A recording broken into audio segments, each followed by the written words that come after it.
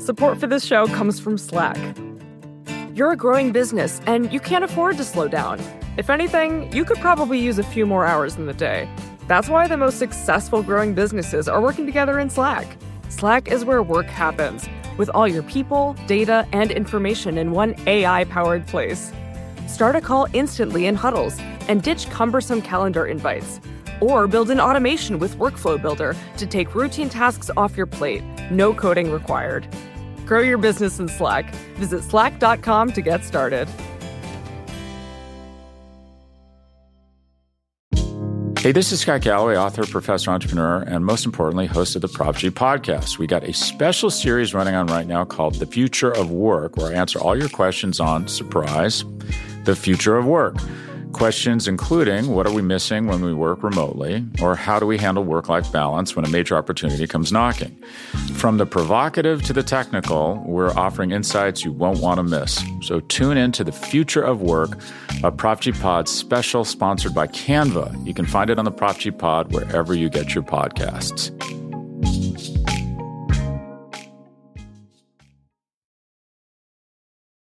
I think workers are going to be unwilling to accept anything less than real change in the value of their work and structural change in the economy that transforms these jobs once and for all into jobs that are valued by society, but also jobs that people can live on and provide a decent life for their families.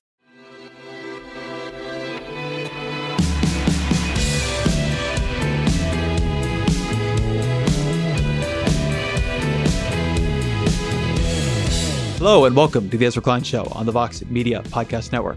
First, some exciting news. We won the Webby Award. The show won the Webby Award for Best Interview Podcast for 2020 and the People's Voice Award. Thanks to all of you for the same. It's really exciting. And I want to just take the moment to really thank Jeffrey Geld for doing such an amazing job producing and editing the show under pretty difficult circumstances lately, and Roger Karma for synthesizing amounts of information at a speed like no one can believe. I'm really proud of the show, but very lucky to work with this team. And so thank you to both of them. And of course, all of you for listening. It's a nice bit of recognition for us all. My guest today is Mary Kay Henry, the president of the Service Employees International Union. This is a 2 million strong person union that includes a huge number of America's what we now call essential workers and frontline workers. And I wanted to have this conversation because I've been talking on the podcast and thinking a lot about the ways in which the workers we now understand to be essential are treated in our economy as disposable, and not just disposable, but as low status, right? They don't make much money. Oftentimes, they're not treated well. They're not given respect in the culture for their work. People don't look at you differently if you say you're a home healthcare aide. Whereas, people brag about being, and I don't mean to pick on management consultants, but a management consultant. And why is that? And of course, one of the answers there is power. There's power in the economy that is operating alongside everything else. And the groups that do the most, of course, to bring power to jobs and workers who often don't start out having it are the unions, and SEIU in particular. Mary Kay Henry is the first woman to lead SEIU. She's been named to Fast Company magazine's 100 Most Creative Leaders in the Economy. Politico named her one of 50 visionaries reshaping American politics. In 2019, the governor of California tapped her to co-chair the state's Future of Work Commission. And she's somebody who's able to bring a deep organizing background, a very big macro view of the economy, and also a very intense emotional relationship with the people doing the hardest work in the economy right now, all together into one package. So this is, in my view, an important conversation. As always, my email is EzraKleinShow@Vox.com. Here is Mary Kay Henry. Mary Kay Henry, welcome to the podcast. Good to be with you, Ezra. So first, just how are you? What has it been like doing this work at this time? I'm in deep grief about the individual lives that have been lost. One of the first members that I heard about is a woman I've known for 25 years. She's a 30-year nursing home worker in Detroit, Michigan. I marched with her up and down Grand Avenue on a strike 10 years ago. She was incredibly loving towards my mother, who I used to bring to union events. And she was one of the first names I heard of someone who had lost her life from COVID-19. And I was telling you, Ezra, before we started that, there are days when the waves of grief because of the number of losses have been overwhelming to absorb. Like, we have a Connecticut healthcare leader who had 11 members die in nursing homes just in a week. I think it was in the 4th week of the pandemic, roiling through Connecticut. And then our property services local in New York City has had over 100 people die, more than they lost in the trade tower. And we see the numbers every day, but when I see the numbers, I think of these individual human beings who were doing their very best to show up and care for the people they love. So that's one emotion that I have learned in these 12 weeks to understand I have to hold, and I got to open space in my day to weep off of the phone and podcasts and things. And then the second thing I feel right behind that grief is like a fury that essential workers across the service and care sector are in this situation, that President Trump didn't do his job, that people are being left to fend for themselves. It just pisses me off. So that's another emotion I feel. And the temp goes up as I listen to what working people are facing every day. I did a Walkout Wednesday Facebook Live event earlier today. I listened to a farm worker in California, terrified of going home and taking the virus with them. I listened to a gig worker for Uber Eats who has 3 kids, very concerned about contracting the virus as she delivers food to people's home, has no personal protective equipment, scrounged it up herself. Just on and on and on, stories like that is completely inexcusable in my mind. And we are a nation that can pivot and make millions of people stay home, but we can't figure out how to protect millions of workers that are showing up every day to help the rest of us stay home and stay safe. It's just maddening. Totally maddening. How many members has SEIU lost? We're trying to wrap our arms around the number, but the known ones were into the hundreds. And I think when we are able to take a breath and collect it all, it'll be in the thousands. 75% of our members are in work every day: hospitals, nursing homes, home care, which are huge hotspots. We have corrections officers that have lost their lives, people that are incarcerated, experiencing unprecedented exposure, as you know, and then lots of public service workers. Like, we have loads of unemployment claims processors who are spending nights in offices because they're so dedicated to getting checks out the door to the unprecedented number of people that are filing unemployment claims. And they too are risking exposure because not every building's been deep cleaned and they don't have the protective equipment they need, and on and on and on. And then janitors, security officers, and airport workers. I heard this troubling story the first week in Seattle where a security officer who was helping people in and out of their cars, which is not really part of his job, but was part of how he showed respect to everybody that rolled up to the front door, and he contracted the virus and died for just trying to do the right thing to another human being. So we don't know, and we're going to do a wall of remembrance because we are bound and determined to make sure nobody dies in vain from this. And I hear that from every essential worker that I talk to and speak out with, because these are their coworkers that are dying and they don't want it to be in vain. And we're doubling down on fighting to make these jobs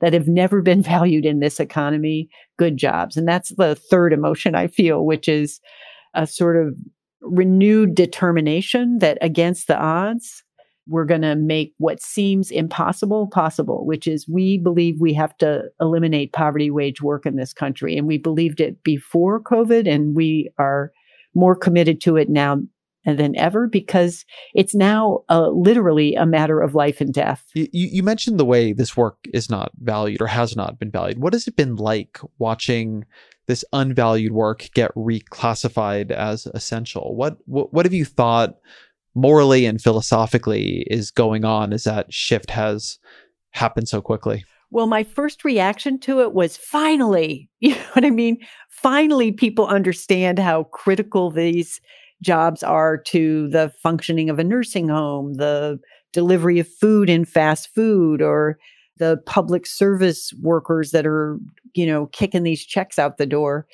But then right behind that, as the clapping and the recognition went on, the number of stories where employers were refusing to follow basic CDC guidelines on health and safety and personal protective equipment, and then telling a fast food worker who called and said, I was exposed, I need to stay home. You shouldn't have put yourself in a position to be exposed to the virus. Don't go back to the same store, report to another store because we're not going to pay you the 2 weeks of paid sick. That's the kind of disrespect and inhumane conditions that people are facing. And so I'm thrilled, Ezra, at the opening to have the conversation about the undervaluing of work and the need, if we're going to call them essential jobs, to invest in them as if they were essential jobs. Do you think we will? And maybe another way of putting that is that something that I worry about is that we are calling these workers essential as a way to not have to value them, as a way to replace pay and protection and their own safety, right? In many cases, being an essential worker means that you have to go to work in a dangerous job. And if you decide the danger is too much for your family or anyone else, if you quit it, you can't get unemployment. The reclassification as essential, as a hero, when many people, they just signed up for a job, not heroics, and certainly not heroics that are underprotected. It's a way in the public conversation of not having to value them because you are praising them. Yeah, I don't think that change is going to happen by accident or simply because of the pandemic. I think the change in the value of this work is going to happen because working people are standing up and demanding what they need to be safe. And people are fed up in a way that I've never seen in my lifetime. And I think workers are going to be unwilling to accept anything less than real change in the value of their work and structural change in the economy that transforms these jobs once and for all into jobs that are valued by society, but also jobs that people can live on and provide a decent life for their families. I think once and for all, women's care work is going to need to be valued. And it hasn't been since the beginning of our nation. And it's been in the spotlight. And we understand that these nursing home workers that have, paid a little bit above minimum wage, maybe have paid sick, but certainly can't afford their employer's healthcare coverage. Those jobs are on the front line caring for a growing senior population in our country. And it's time we invest in a long-term care infrastructure where that work is valued and the people they're caring for are valued in a way that allows everybody to remain safe and healthy in those nursing facilities. So it's just one example of like hundreds of home care workers, driving from store to store, trying to find personal protective equipment. There's no system for distributing it. They worried that their shopping was going to expose the elders they were then go caring for. So it becomes these impossible choices that people are forced to make when the system doesn't support them being able to take care of themselves, but also to care for the people that they're deeply committed to. I'm frankly shocked, Ezra, that we didn't see healthcare workers abandoning their jobs. The situation this nation put the healthcare workforce in the first 2 to 3 weeks of this pandemic and ongoing in certain hotspots like New York is totally immoral and unacceptable. And it's a credit to each and every one of those human beings that they walk through their fear, that they dealt with the trauma that they're having to experience each and every day on the floors of these hospitals and nursing homes and risking infection and death. I find it kind of remarkable what working people chose to do in terms of staying at the battle stations, even though they weren't armed to fight the battle. There's a deep question, I think, about how our economy works that is getting a spotlight shown on it. And I want to hear how it works from your perspective on this. We have these jobs that we've traditionally not valued in terms of how they are paid, how they're protected, and what status they're assigned in our society. And then as soon as the world goes sideways, it turns out those are the ones we call essential. How, in your view, in the economy, in quote unquote normal times, does a job get valued? Why are some jobs valued highly and others aren't? What is the reality of how the economy makes those decisions, or whoever makes those decisions?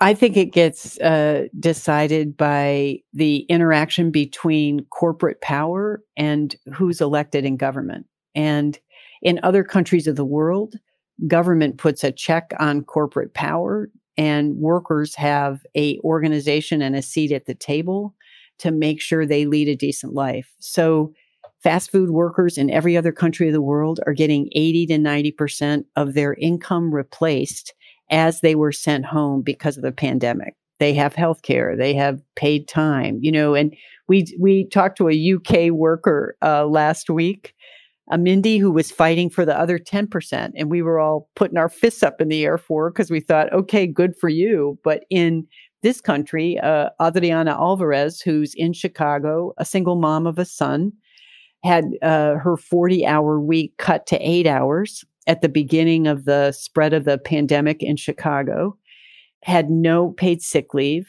works for $12 an hour, and was trying to kind of rob Peter to pay Paul and operate on fumes, and homeschooling her son, and was grateful that the Chicago public school system dropped off a hotspot and a Google Chromebook for her to do remote learning from home, because she had no connectivity before the remote work started. And there's story after story like that. And now, when things got stabilized for her, she's kind of trying to pick up other shifts at other stores.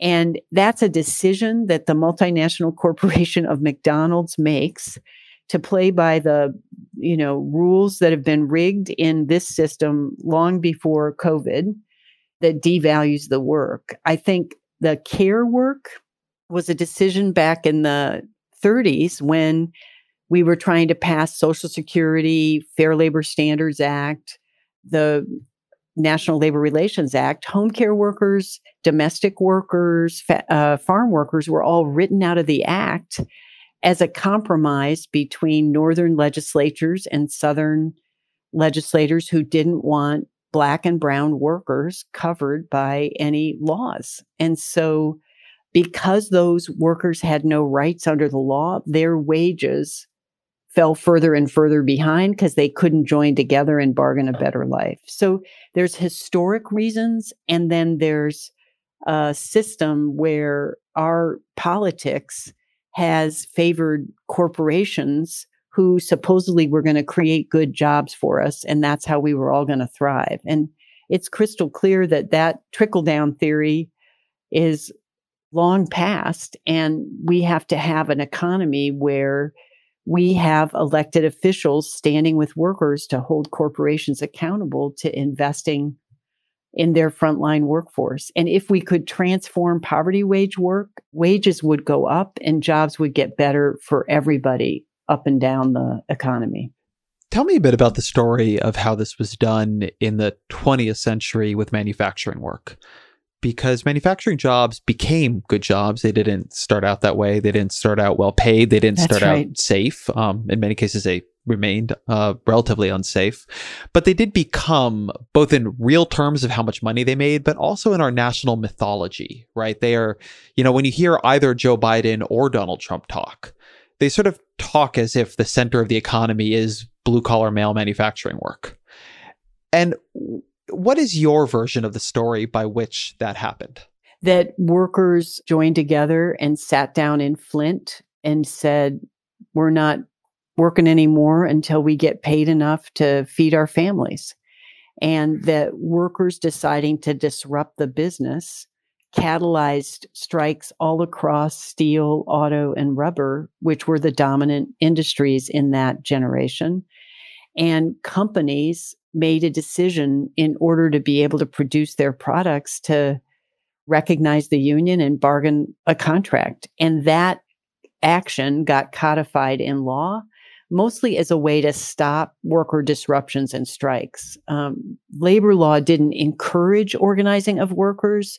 It contained it in the 30s. And so I think that's what's so hopeful, Ezra, about this moment. Long before COVID, we were seeing Red for Ed strikes, Google workers, 60% walking off the job one day to create a global statement about what they expected from Google. Uber and Lyft drivers in California striking, Amazon workers in the midst of COVID and before walking off the job.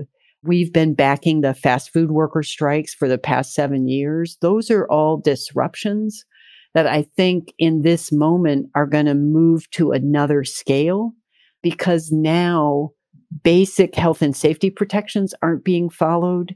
And while people were trying to rob Peter to pay Paul to get by on poverty wages, they're not willing to tolerate being so disrespected as being willing to have their lives sacrificed. That's enough. And it's sparking a new level of workers' brave decisions to disrupt the operation and get employers like Domino's after those workers. I don't know if you saw that story in California. Domino's workers kept repeatedly striking. They wanted 4 things. They got 2. They're going back to work, but they're trying to figure out how to get the other 2. They got the personal protective equipment and they got the paid sick. And they're still fighting to get what they call pandemic pay, which is extra pay for the extra effort and exposure they're putting themselves through to deliver pizzas. So those are examples to me of how when people join together, they can actually improve their conditions. How different is the modern structure and capability for striking? And I mean that on 2 levels. One is that there are different laws than there were in, say, the 1940s and 50s, but also a lot of the workers, and particularly a lot of the workers in industries that SEIU specializes in, like home healthcare workers, you're not dealing with a huge shop floor there. And a lot of these companies, including some of the ones you just mentioned, they contract and subcontract and subcontract out their work. And so you have Amazon workers, and then you have workers who, work for some contractor I can't even name. So Amazon doesn't have to take full responsibility, or that is true with, a lot of the people who do service work on the Google campuses.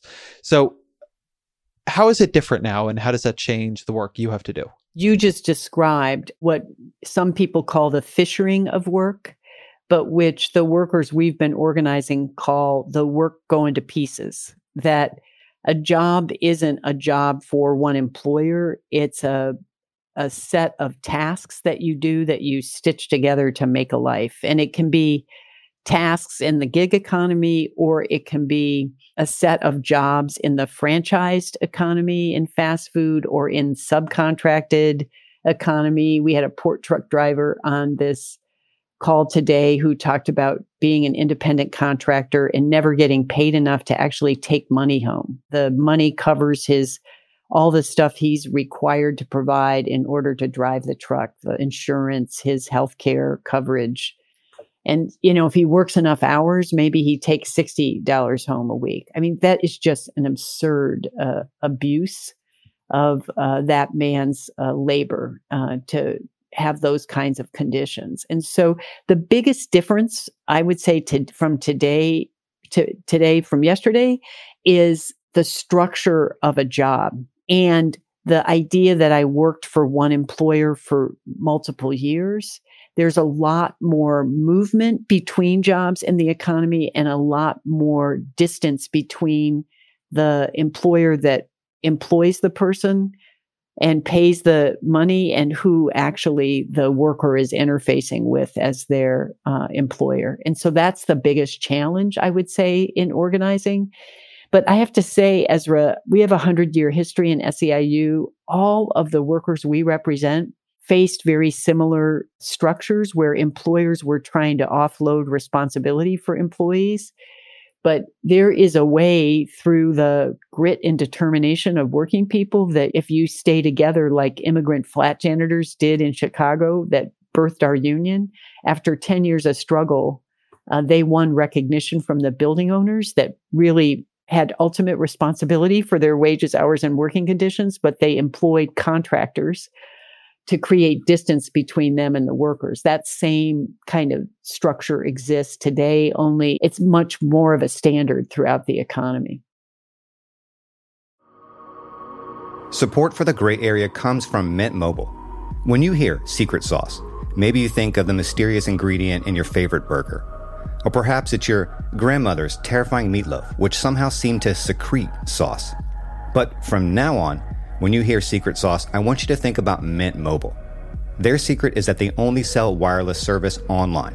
That means they can cut the cost of retail stores and pass those savings directly to you. By switching to Mint Mobile, you can get 3 months of premium wireless service for $15 a month. To get this new customer offer and your new 3-month unlimited wireless plan for just $15 a month, you can go to mintmobile.com/gray area. That's mintmobile.com/gray area. You can cut your wireless bill to $15 a month at mintmobile.com/gray area.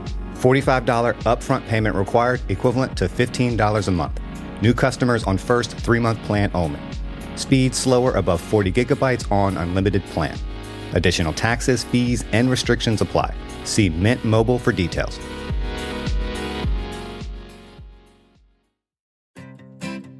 Support for this show comes from Slack. You're a growing business, and you can't afford to slow down. If anything, you could probably use a few more hours in the day. That's why the most successful growing businesses are working together in Slack. Slack is where work happens, with all your people, data, and information in one AI-powered place.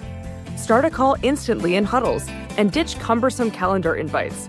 Or build an automation with Workflow Builder to take routine tasks off your plate. No coding required. Grow your business in Slack. Visit slack.com to get started.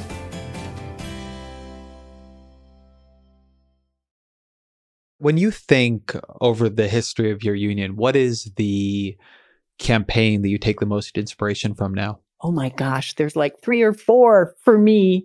I would say our Justice for Janitors movement, when building owners thought they could break the union that was mostly done by Black workers in center cities. And as a way to break the union, they moved all the Black workers out and brought immigrant workers in. And many of those Black workers became security officers who are also now in our union because they understood that was in their self-interest. And so we fooled those building owners and contractors by rebuilding the union through the Justice for Janitors fight in the 80s.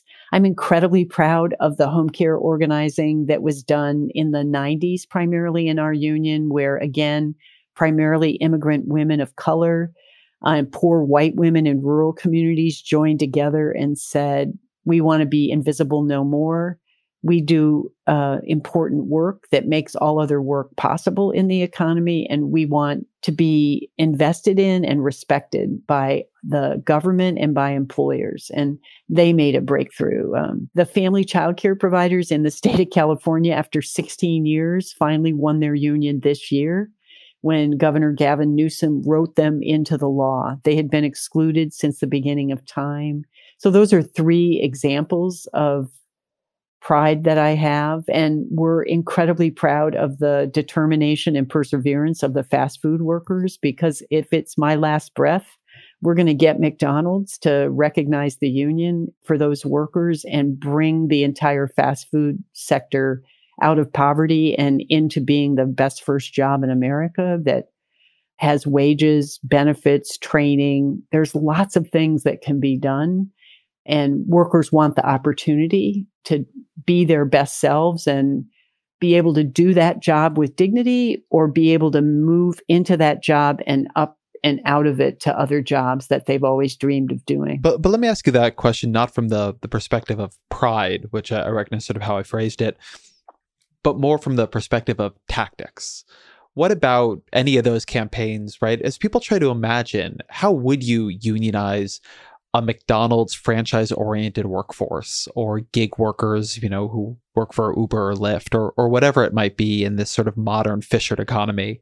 What are the innovations or the approaches from some of these that chart a path? I think one innovation is that we have to be as big and bold as the employers are. And so we don't think about one state or one franchise owner at a time. We think about the entire fast food sector. And that's why we wanted to back the fearlessness and courage of the Fight for 15 and a union leaders. And we want to combine political power with the workers' power to see if we can force a change in behavior of the corporations who, I think in this moment now more than ever, Ezra, we have to call corporations to their social responsibility. It is not okay that they've lobbied against paid sick. It is totally unacceptable that they won't call the president out for not enforcing the Defense Production Act and getting the supplies that we need to the front lines of this pandemic.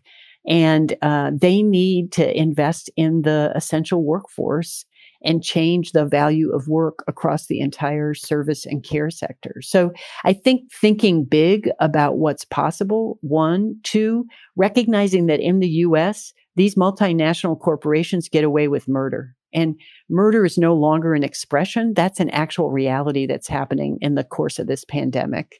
And they need to be held to account in our nation in the way that Europe does, Australia, some countries in Africa.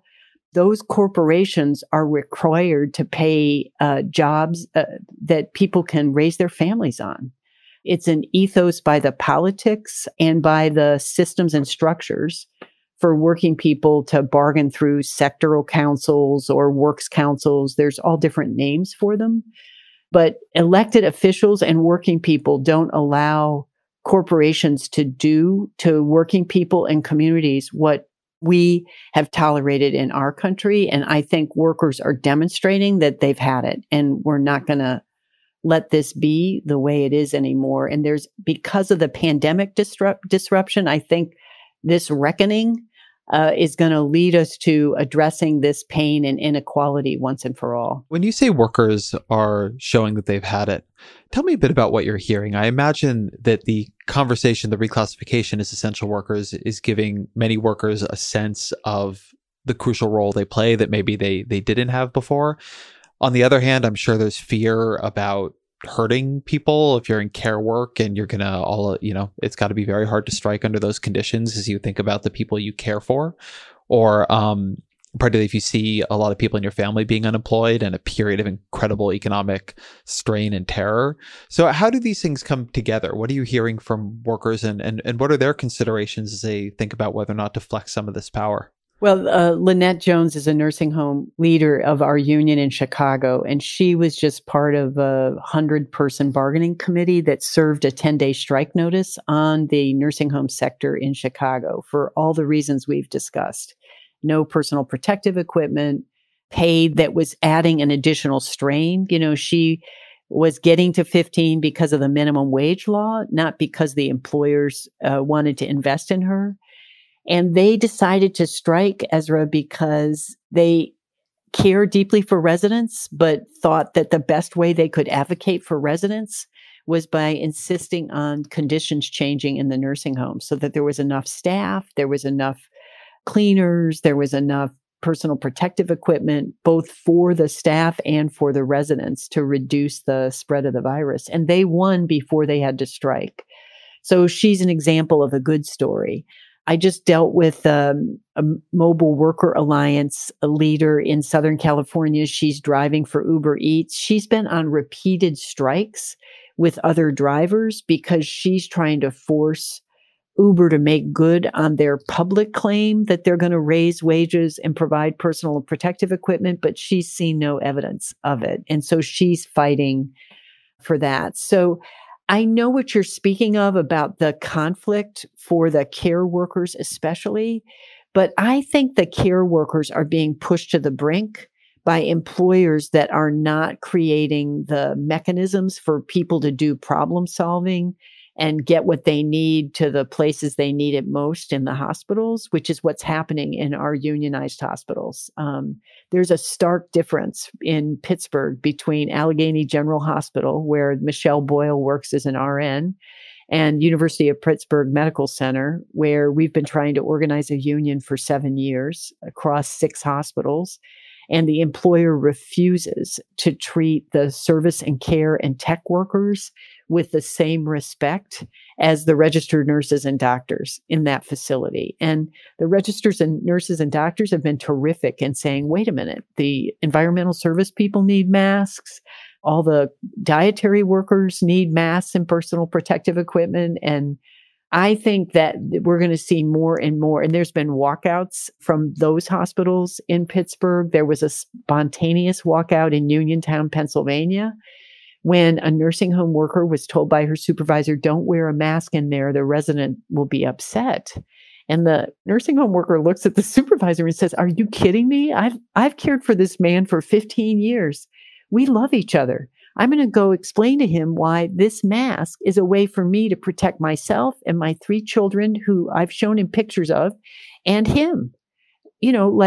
So there's these absurd situations that workers are having to contend with. And I have to say, as every week unfolds and we still don't have what we need to get the job done, people are saying, I'm not essential. I'm disposable. I'm sacrificial. So there's a tide turning that I think is going to catalyze more and more worker activism, because the words are not being matched by deeds, and corporations are sitting on the sidelines and they're witnessing ridiculous things come out of 1600 Pennsylvania and from the Republican Senate, and people are mad about it. It's just wrong. So something you will hear from sort of traditional economists is that workers are paid the value of their marginal labor, and that these jobs that aren't paid that well are because they're low skilled jobs and many people can do them and the workers are easy to replace. And this is just distortion in the marketplace. What is your answer to that kind of like neoclassical theory of wage setting? I just say back, let's look around the world and understand that other countries have shared economic prosperity and way less economic inequality and pay people a living wage. And I just think that economic argument is completely outdated and not sustainable, certainly in this environment. And when you are an 80% consumer economy, which is what the United States of America is, you have to pay people more, not just because it's moral to do that, but it makes good economic sense. We've seen in the places in the nation where wages are going up because the minimum wage is rising and other workers who were above its wages are also going up. People have more money in their pockets. There's more small business growth. We had a motel owner in SeaTac that threatened the city council when we moved the first $15 initiative, say, I'm going to close my business. I won't be able to operate. And 3 years later, that man added on an addition to his motel because business was booming. So there's plenty of evidence that contradicts that poppycock from my perspective. And that's why it's time to rewrite the rules and transform both our economy and our democracy so people can work hard for a living and lead a decent life. It's a very basic human right, and it's a value that I actually think employers in this country share, but employers got to get the same guts that workers have and step out of the shadows and challenge a politic that is allowing people in this nation to be more exposed to the pandemic, get infected and died. And it's wrong that essential workers are dying at higher rates and that those jobs are done more by people of color and women. And that horrendous, outrageous number of deaths in those communities has to end. How should economic value be decided? I was having this conversation with Mariana Mazzucato, the economist, and she makes the point that we've defaulted to this idea that value is whatever price is being charged or whatever price is being paid. Well, that's your value right there. And that in past periods, there was a much more intense contested debate over how to assign value. Does the public do it? What is it based on? Is it based on what, gets put into something or how it changes? Or is it something we set as a society? Like at that more sort of economic philosophical level, how should we think about how to assign value and what we value? Well, I have to answer through a story. So excuse me if I work my way there, Ezra. I just had this conversation as part of the governor's task force on jobs and recovery in California, where I'm talking with two other community leaders to primarily business CEOs that are all headquartered in California, that are trying to figure out, how do we deal with 3 million people unemployed? How do we deal with the 7 million people whose work didn't pay them enough not to be supported by food stamps, Medicaid, housing subsidy, right? Because we are subsidizing corporate low wages as taxpayers all throughout this economy. And that corporate welfare is acceptable, but then we demean people who presumably aren't working enough and have to get public assistance in order to make ends meet. It's wacky, the system that we have. And so I said to the business leaders, is this a moment where you can imagine that we are going to share the value of all working people being able to be paid enough in order to spend in the state and in order to lead a decent life where their kids can flourish, where we address the systemic inequality in education, housing, transportation, that's been woven into the system? Can we see this rupture of staying at home and the economy in such a free fall, 33 million headed to 40 million unemployed? Like, none of us have ever confronted these facts before, Ezra. And so I have to tell you, 3 people spoke up and said, maybe it's time, but it's going to require a change that's systemic and not one by one by one. It's not like Henry Ford stepping out and settling. But I just think if the shared value can be that we all want the same thing for our family, we all want to have our health, we want our families to be safe, and we want an economic security, and we want a better future for our kids. And those basic values, most people nod to across civil society in the United States.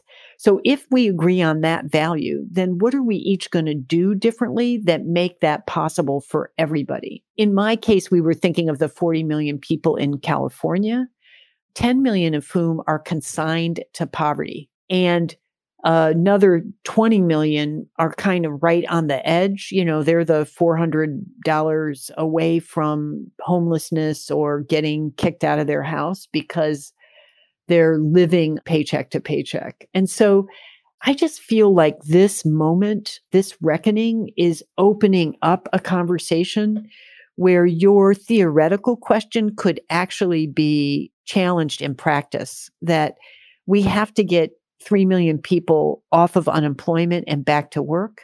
And there's lots of work that needs to be done that we didn't ever have to imagine before. Like, could we create the California Cleaning Corps and train every janitor to do what our building service janitors have been certified to do on COVID-19 deep cleaning?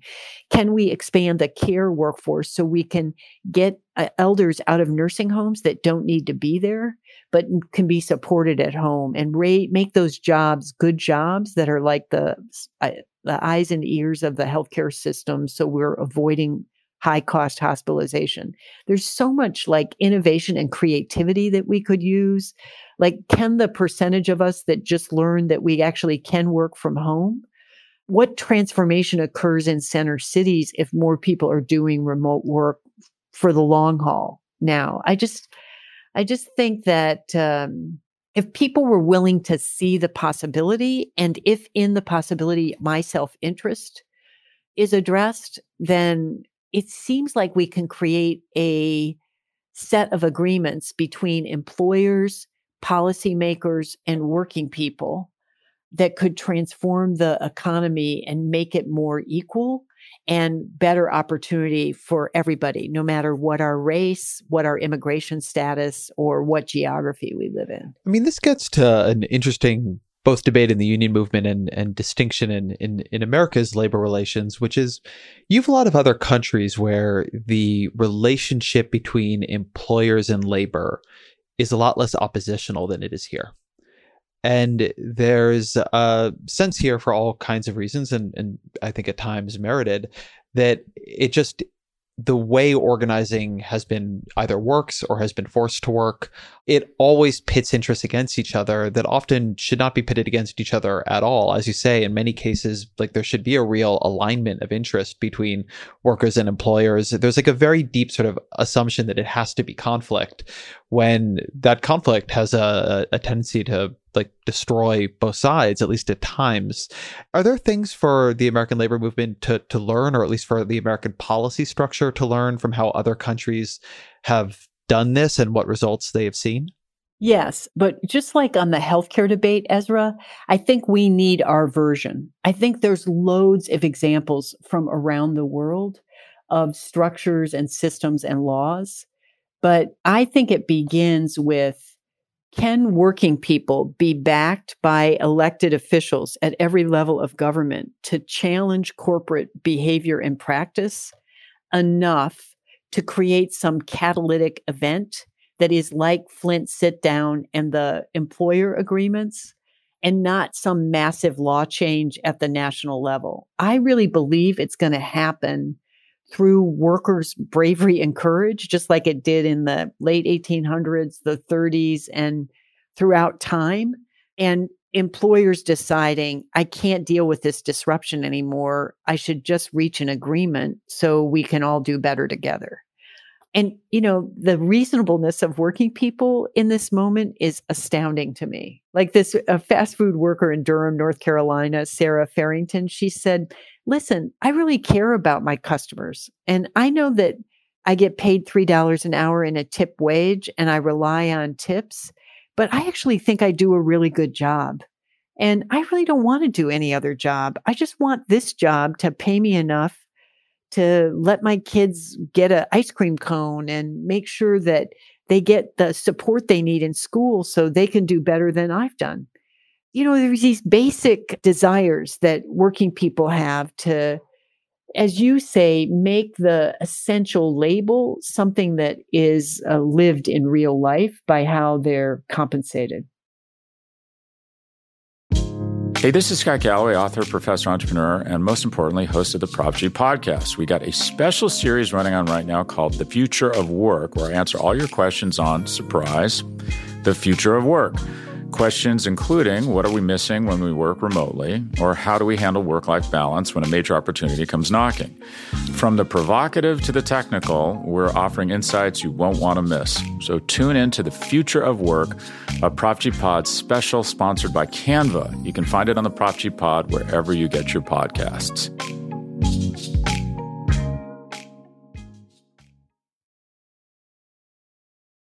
Something that you've mentioned a couple times here is that a lot of the work that is now being classified as essential is being done by women and people of color.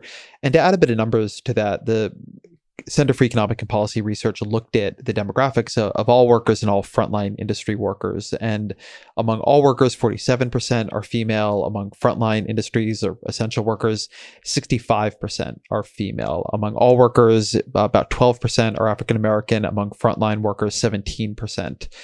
What do you think is the way the demographics of these jobs have played into the way these jobs are treated, valued, and thought about now?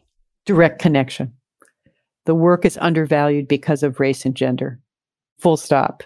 I think if white men had been doing home care work, it would have had a different value and it wouldn't have been written out of the original law based on racism. And so I think it has a huge connection. And that's why this sea change that the pandemic caused in terms of opening up people's eyes to what had been invisible. Many of our building janitors have said, nobody ever really noticed me walking down the hall and but damn, they sure care about what I'm doing now. And they've introduced themselves to me and now we call each other by name. And these are workers that have been in these buildings cleaning for 20 and 30 years. So there's just this basic light that has switched on that I think we need to add air and oxygen to and say, okay, You see how valuable it is. Let's actually invest in it and make these the foundation of the next most inclusive, most racially diverse American middle class this nation's ever seen. The last middle class was more white, and this next middle class has to be as incredibly diverse as the service and care sector is in the numbers that you just wrapped down. And what is needed to make it that way? So I know that you're on one of the new kind of Biden-Sanders committees around healthcare, and I want to ask you specifically about healthcare in a minute. But in terms of actual labor law reform, in terms of making it possible to have this middle class get rebuilt, what do you think would have the most impact? I think if elected officials at any level of government saw this pandemic and the public health economic crisis as an opportunity to say to corporate leaders in their communities, come to a table. I want you to reach a mutual agreement with workers on what the health and safety protocols and practices and resources needed to keep the community safe and to keep the curve. If the curve is flat, stay flat. And if it isn't yet flat, to flatten it. And once we get through this phase, I want to figure out a set of understandings where if the workers want a union, you recognize the union, and we figure out how these jobs become jobs that people can support themselves on, and that taxpayers aren't subsidizing your profits. I think that would be catalytic, Ezra, and we don't need a big national labor law thing to do it. And the conditions are right for many elected officials in many parts of the country to do that. That's one. Two is, I do think we need structural change at the national level, and we need 4 things that we called for last August to be considered in the first 100 days in 2021. We want the next president of the United States to call corporate owners into the Oval Office and help facilitate voluntary sectoral agreements on a national level in all parts of the economy. We'd love to begin with fast food, but other workers may be more ready than us, and we'd be happy to get in line. The second thing is every tax dollar, every federally contracted job, workers need to be able to join a union if they want to and raise wages, and minimum standards should be a requirement of those federally contracted dollars. That's the second thing. The third thing is every plan to fix the economy has to hardwire the ability for workers to join unions. Healthcare, climate, college for all of those sectors of the economy, those workers need a chance to be able to be in a union and bargain a better life. We have 10 million healthcare workers in the country. 1.5 million are in collective bargaining organizations. The other 9 million ought to have a chance to be able to have the health and safety and security that the unionized workforce does. Just as an example. When you talk about having the capacity to join a union hardwired into these industries and into these reforms, what does that mean? I mean, there's people maybe are hearing some of these debates between sectoral bargaining and card check and some of the other big picture approaches that have been put out in recent years. Are you thinking primarily of one of them or all of them? Like, how do you approach that? Yeah, I think of those sectoral bargaining and card checks as a means to an end. That's important to understand. So when I say hardwire, Medicare and Medicaid, 60% of every hospital receives federal tax dollars to operate. About 90% of every nursing home uses federal tax dollars to operate. Home care, primarily state and local and federal. It's kind of a mix. If we were to say, as a matter of public policy and the use of our tax dollars, we don't want to subsidize poverty wage jobs anymore with our tax dollars. We want government to require employers that if you get Medicare and Medicaid money, there has to be a minimum wage, there has to be paid sick, there has to be health care, depending on whether it stays employer-based, however we figure that out as a nation. And workers have to have the chance to join a union if they want to. You would make it a condition of participation in the Medicare system. We make a condition of participation on lots of other things in Medicare, but we're silent on how workers are treated in that system. That's an example of hardwire. And I could tell you a similar story in higher ed and education, another story with our nation's airports. We're rebuilding our nation's airports with federal tax dollars and making them beautiful to look at. But more and more workers are falling into poverty because airlines are contracting and then subcontracting out most of the work done in our nation's airports. And so people are sleeping in airports, sleeping in their cars because they don't earn enough to be able to afford rent. And that's just wrong. It's wrong for the economy and it's wrong morally. What are the labor market trends right now that worry you the most? Are you somebody who worries over automation replacing a lot of your workers, or do you see the kinds of workers and part of the kinds of service workers you represent as being a little bit more protected from that? Well, the first thought I had when you asked about trends before the example, Ezra, was 33 million people have filed for unemployment. That is a cataclysmic shift in the labor market. And I think we all better square our shoulders and think we are in Great Depression number 2. And what set of interventions are we agreeing together, employers, government, working people, our communities, to dig ourselves out of this ditch? That's one. Two, I have to tell you, every worker I've met dreams about impacting automation in their work. When we first started backing the fast food workers, people would threaten the workers on the picket line, because they were asking for too much. And we're going to automate your jobs. And I was standing beside one worker in St. Louis once, and he shouted back, I want to design the code.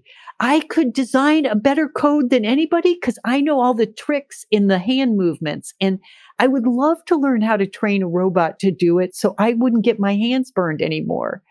And that to me was an example of turning it on its head.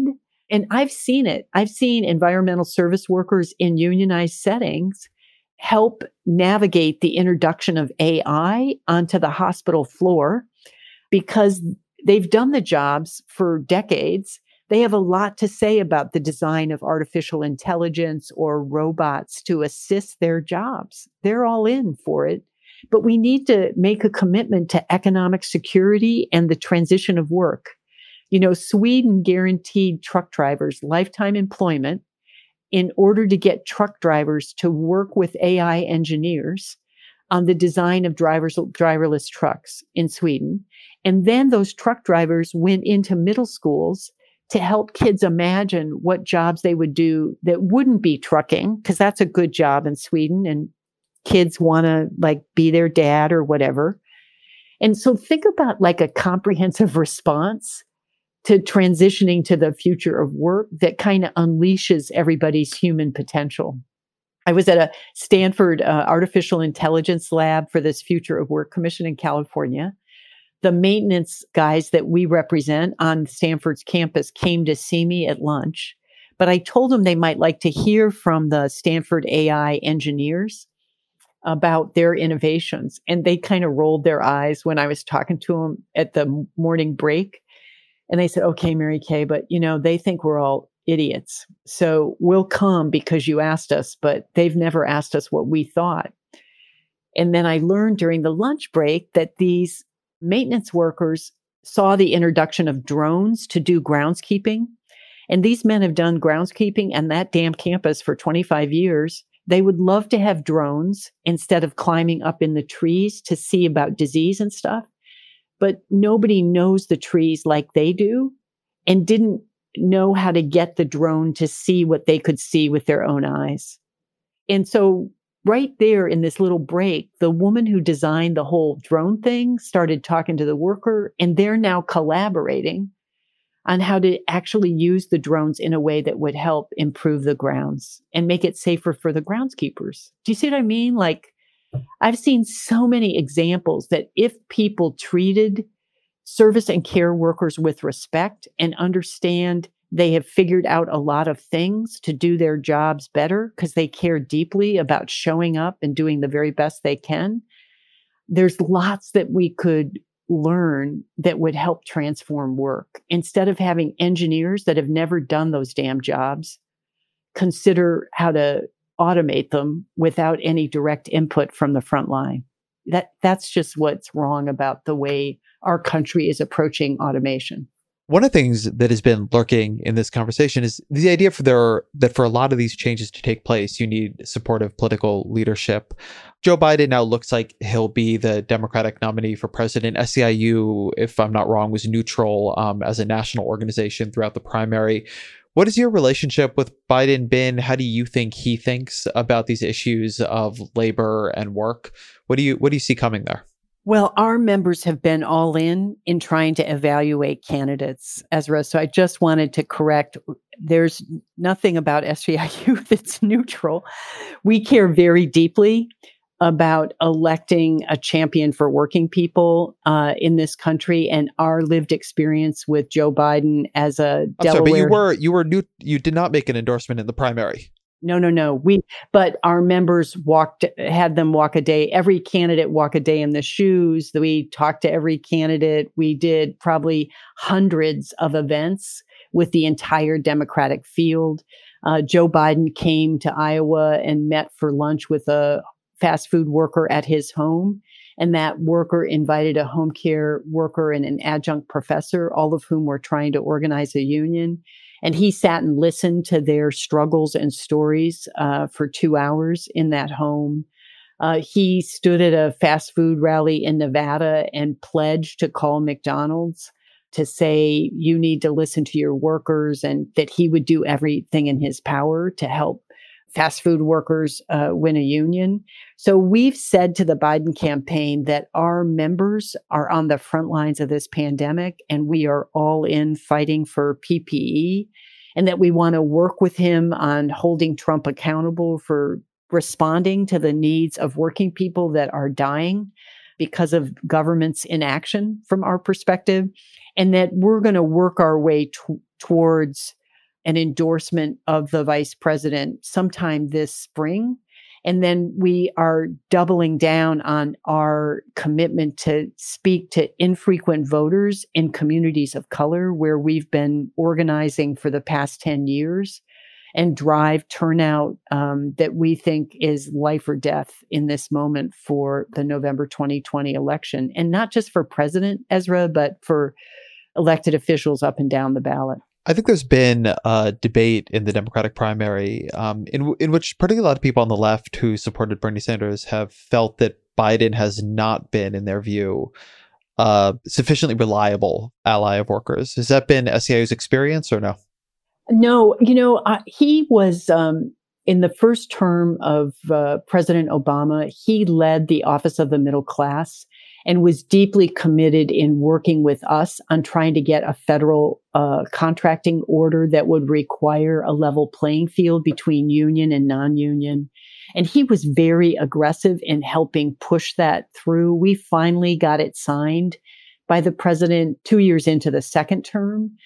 And Joe Biden was an incredible warrior on that. I think the other thing our members have seen is that he understands care work and healthcare work because of his personal experience with the death of his first wife and with the death of his son most recently. And he made an incredible connection with a home care worker that asked him a question about, does he see her and is he willing to back her fight to raise wages across the service and care sector? And he absolutely answered yes to her and kind of broke down in tears about how incredibly valuable her job has been to his family and how wrong it is that she's not paid enough to support her own.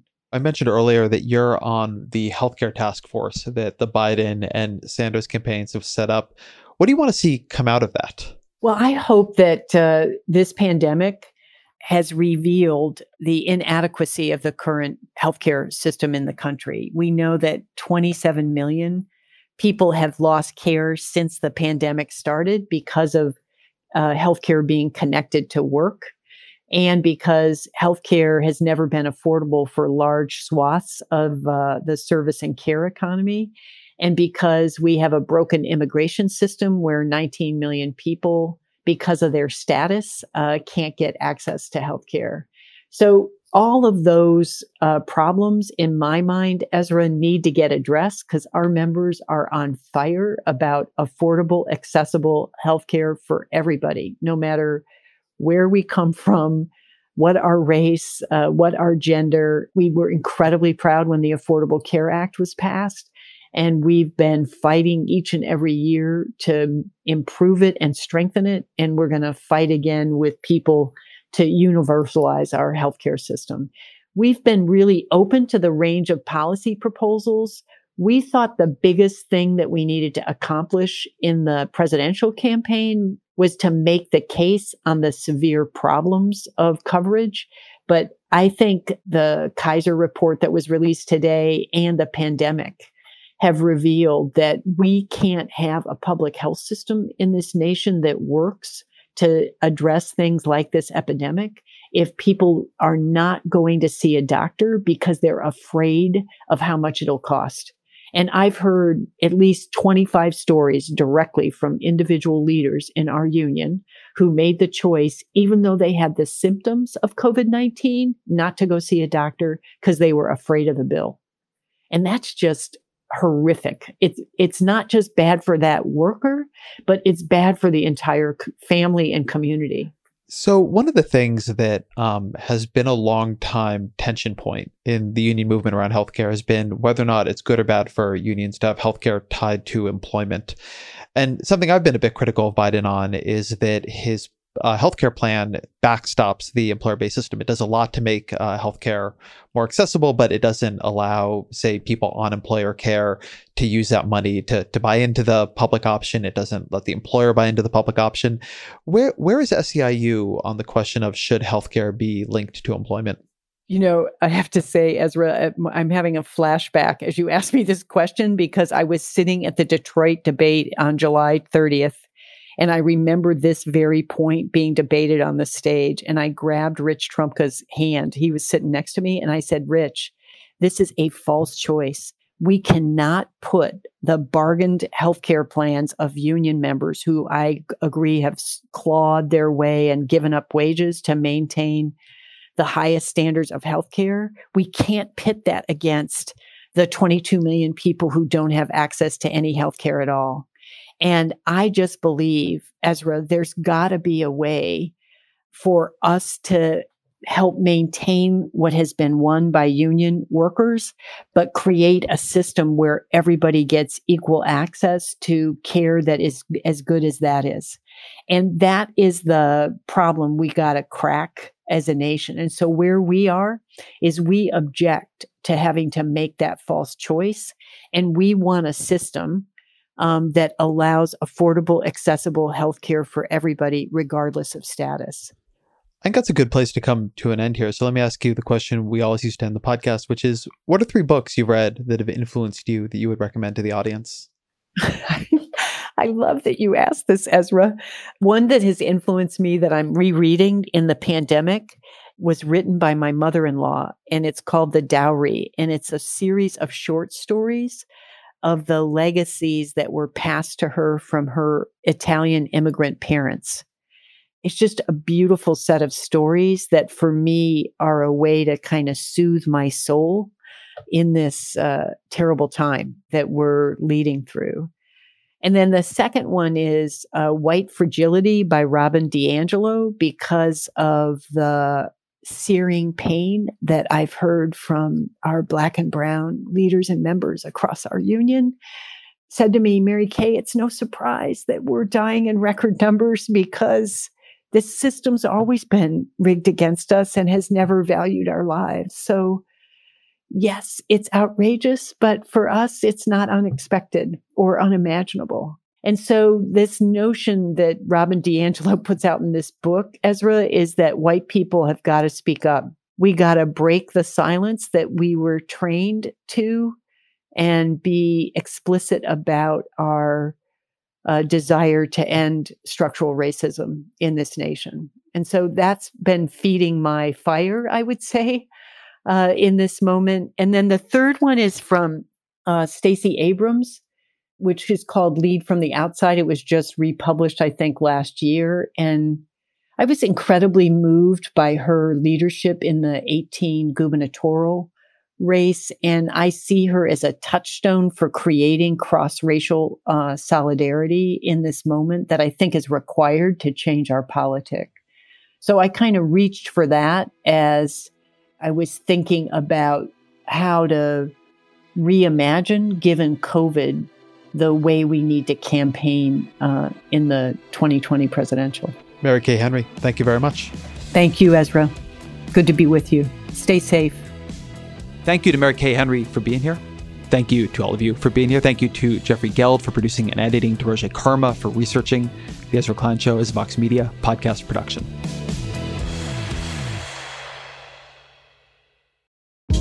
Hey, this is Scott Galloway, author, professor, entrepreneur, and most importantly, host of the Prop G podcast. We got a special series running on right now called The Future of Work, where I answer all your questions on, surprise, the future of work. Questions including, what are we missing when we work remotely? Or how do we handle work-life balance when a major opportunity comes knocking? From the provocative to the technical, we're offering insights you won't want to miss. So tune in to The Future of Work, a Prop G Pod special sponsored by Canva. You can find it on the Prop G Pod wherever you get your podcasts.